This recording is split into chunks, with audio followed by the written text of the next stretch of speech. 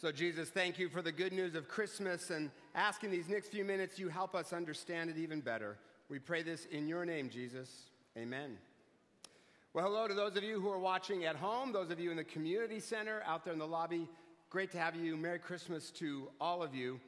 One of the things Christmas makes crystal clear is that Jesus is good, but he's not polite, because he's always interrupting what you got going on in your life. It's sort of like a story someone just told me about a 6-year-old boy who, after church, as everyone was mingling, ran up to the pastor and he said, "Your jokes aren't funny." And then the boy ran off. A few minutes later, the kid came back and said, "And your sermons are boring." Ran off again. A few minutes later, he interrupted yet again and he said, "And they're too long." Finally, his mom came from the other side of the lobby and said to the pastor, "I'm sorry, I don't know what he said to you, but he's at this stage where he repeats everything that he hears." Something similar has actually happened to me once, but it's a different story. In a way, Jesus is like that. He is always interrupting your life. Now, I'm not supposed to say something like that on Christmas Eve because some of you have been dragged here by well-meaning relatives who are hoping that I convince you to follow Jesus in 15 minutes or less. And I'm not supposed to say that. But truth in advertising, you may not want him, because Jesus will really mess with your life. Now, don't get me wrong, my experience from being an atheist and now is that Jesus gives us greater courage, an adventure bigger than anything else you're ever going to find. But to do that, he will totally mess with your life. I always think it's kind of interesting when people who don't actually think Christmas actually happened say even still, it's a very inspiring story. How on earth is this an inspiring story? What does it inspire you to do? Have kids in a barn? It is not inspiring. It is radical and will turn your life upside down. In the Bible, when people encountered Jesus, they followed him or they tried to have him killed, but nobody said, "Oh, well." Nobody had a moderate response to Jesus. And if the only way Jesus makes us different is that we go to church on Sunday so that now we miss out on Sunday brunch, forget it. But what hooked me on following him is the revolutionary way he interrupts. For instance, Jesus interrupts our plans. I mean, look at poor Mary in this story. She's engaged to be married to Joseph, which means she's about 14 years old, because that's when girls got engaged back then. So she's got a lot to do, right? She's got to plan a wedding. She's got caterers to call, all kinds of stuff. But God just interrupts her and says, "I got an idea, Mary. Okay, you're going to get pregnant while you're still a virgin, and the baby is going to be God himself coming in human form." And yes, that's a whopper of a miracle to believe, but the God who made all of this surely could do that much. And this is no small ask, right? This is not, "Hey, Mary, can you do me a favor?" Because in that culture, to be pregnant and unmarried, the penalty for that was death. But Mary says, "May it be to me according to your word." Brave girl. And a total interruption. And yet, what a ride. I mean, she got to talk to angels, got to see her son do miracles and change the world, got to see him raised from the dead. God said, "I'm interrupting your plans, Mary, because I dream for you so much more than you dream for yourself. I don't want you to just give birth to a kid. I want you to give birth to a king. I don't want you to just raise a son. I want you to raise a savior. I don't want you to just have a family. I want you to have a purpose that's worth living for." Now, the adventure he gives us may not be quite as steep as the one he gave to Mary. It's not going to be the exact same thing, especially for the guys in the room. But he will give us what we need in order to handle what he gives us, the adventure that he brings us. He'll supply so that we can do it. And he wants to interrupt our lives to give us something bigger. Which brings me to the second thing that Jesus interrupts, and that is our happiness. Because happiness, unlike joy, happiness is fragile and it is temporary and it doesn't last. For instance, look at it this way. Most bars, you're going to do a little audience participation here. Most bars have a certain hour in the day when they sell drinks and food for less. What is that hour called? Okay, you guys got that way too quick. Like, what are y'all doing after church? But it's only an hour. What do you do with the other 23? The happy doesn't last.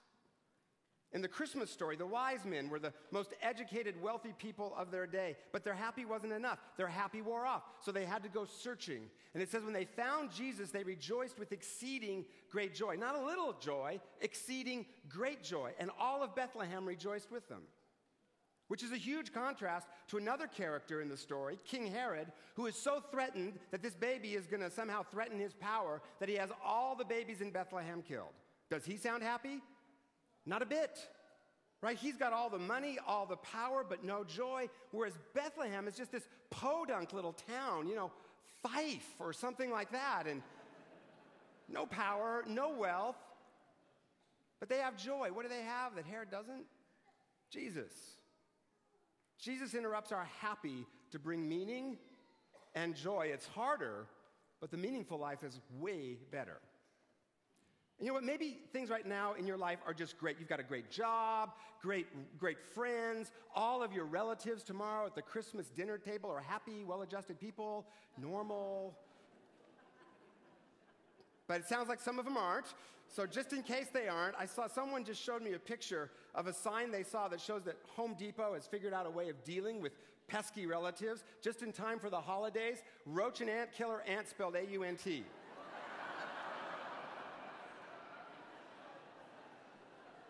That should take care of her. $1.49, what a deal. It might be still open. You might want to go get some of that tonight. But even if everything is just perfect in your life, Jesus has more. I recently heard a guy named Blake, who's in his mid-20s, talk about when he was in high school, he was popular, athletic, came from a wealthy family, happy. And there was this tradition at his school that at homecoming there was a contest to see which guy would give which girl the most elaborate corsage, and the winner would be announced at the game. And it just became this sort of status thing where everyone tried to outspend everyone else. Well, Blake had recently gone on a humanitarian trip with his church to a village in Africa where houses were made out of trash and kids were bathing in mud puddles. So Jesus was already interrupting Blake's happy. And he thought, if there's a God, how can he allow so much misery? But then he thought, wait, I come from this community where everyone drives Lexuses or Lexi or whatever it would be, and kids get, for 16th birthday, they get a car, and he got one of those, not from me, so gotta be God thoughts that said, how can God allow us to be so distracted? So when he got back to his high school, he was talking with a friend, looking at all these corsages, and he said, you know what, we could use this excessive tradition for something really, really cool. What if they spent the money instead on a button that said, I sent my corsage to Africa, and we collect that money and provide clean water for folks over there. They raised enough money to dig enough wells to provide clean water for 10,000 people. And he says, I've realized Jesus is the ultimate thirst quencher, ultimate contentment and adventure. Because see, if Jesus gets in your life, he's going to make you part of his rescue mission. For Blake, happy would have been a great homecoming dance, right? Good dinner, but it would have faded in his memory just a few years later. But now, for the rest of his life, he'll be able to say, remember that homecoming where we kept 10,000 people from dying? Way better than any homecoming dance I ever went to. Jesus hijacked his happy to give him meaning and joy, because it's better. And then the last thing Jesus interrupts is our mess, because life can get kind of messy and kind of painful. And what I love most about the Christmas story is how dark this story is. We sentimentalize it, but it is really a dark, brutal story about a poor teenage mother given birth in an alley in a country that is oppressed by a European power called Rome, while a genocidal king goes on a rampage. It is dark, and it is a mess. Yet in that dark street shineth the everlasting light. Because the God who comes to us in the person of Jesus does not look for a happy hour somewhere. It's as if he said, how can I make this as hard on myself as possible so that they will know that there is no darkness so deep that I can't step into it and bring light? A friend of mine who's a pastor was in a hospital room recently with an older woman who was very sick, and her family was there with her, and my friend read some scripture, and they prayed for her, and that just brought this sense of peace and joy. And then her grandson leaned down and hugged her and said, I love you, Grandma. And she said, I love you too, but you're crushing my intestines. Get off me. And they all started to laugh, and in that moment, Jesus interrupted their grief and brought peace and laughter and this great family moment. I have seen Jesus interrupt divorces in process and give them an amazing marriage and all kinds of things. Because see, what Christmas really means is Jesus came to dwell among us, not just commute here. And every other god and every other religion, they stay in heaven or nirvana or wherever. But Jesus was born in a barn, died on a garbage heap, raised from the dead, and spent everything in between with thieves and prostitutes and foul-mouthed fishermen. That's my Savior. That's my Lord. That's my God. He's not religious. He's not comfortable. He's a dangerous disruption, and he'll turn your life upside down. So if you call yourself a Christian, my question is this: what is Jesus interrupting in your life? Is your life any different because of him other than that you go to church? Because if it's not Jesus you're following, it's religion. So how can you let him interrupt something? And if you don't know Jesus, watch out. Because he wants to get into your life, interrupt stuff to give you something harder, but better and bigger and deeper. And if you want to know more about him, talk with a Christian friend, a pastor, find a good church, maybe read through the Gospel of Luke just to find out more. Or pray this prayer: Jesus, if you're there, show me. Because I believe you will. I'll close with this. I have a good friend who, after years, finally found the right woman to marry. But when he asked her to marry him, it didn't quite go as he had planned. She was getting impatient for him to ask. She'd waited a while, and this was back in February, but he decided he did not want to ask her on Valentine's Day because that would be cliche. Quick poll: how many of you think that was a good idea? Right. Now, one person, we'll talk after the service. Now, I tried to warn him, but as the Bible says, there is a way that seemeth right unto a man, but the end thereof is death. My daughter even tried to warn him through me. She said, is he going to marry her? Because if he is, he better get on that. Because if he likes it, he better put a ring on it. Yes, thank you, Beyonce. So he just blew right past Valentine's Day, and she was ticked. And he planned to ask her the next day, but when he picked her up, she was so mad they fought all the way through dinner. And then he took her to this romantic viewpoint to ask her. They were still fighting, so he just decided to take her home and ask her on a different day. So he drove her to her apartment to drop her off, still fighting, and they were parked right next to the dumpster, which just seems so symbolic. And then Jesus interrupted. And he got one of those not from me, so gotta be God thoughts that said, there's never a perfect time anyway. And I am with you. So just ask her already. So in the middle of their fight, he just blurts out, well, this was the night I was going to ask you to marry me. And she said, well, this was the night I was going to say yes. Boom, engaged. I love that story.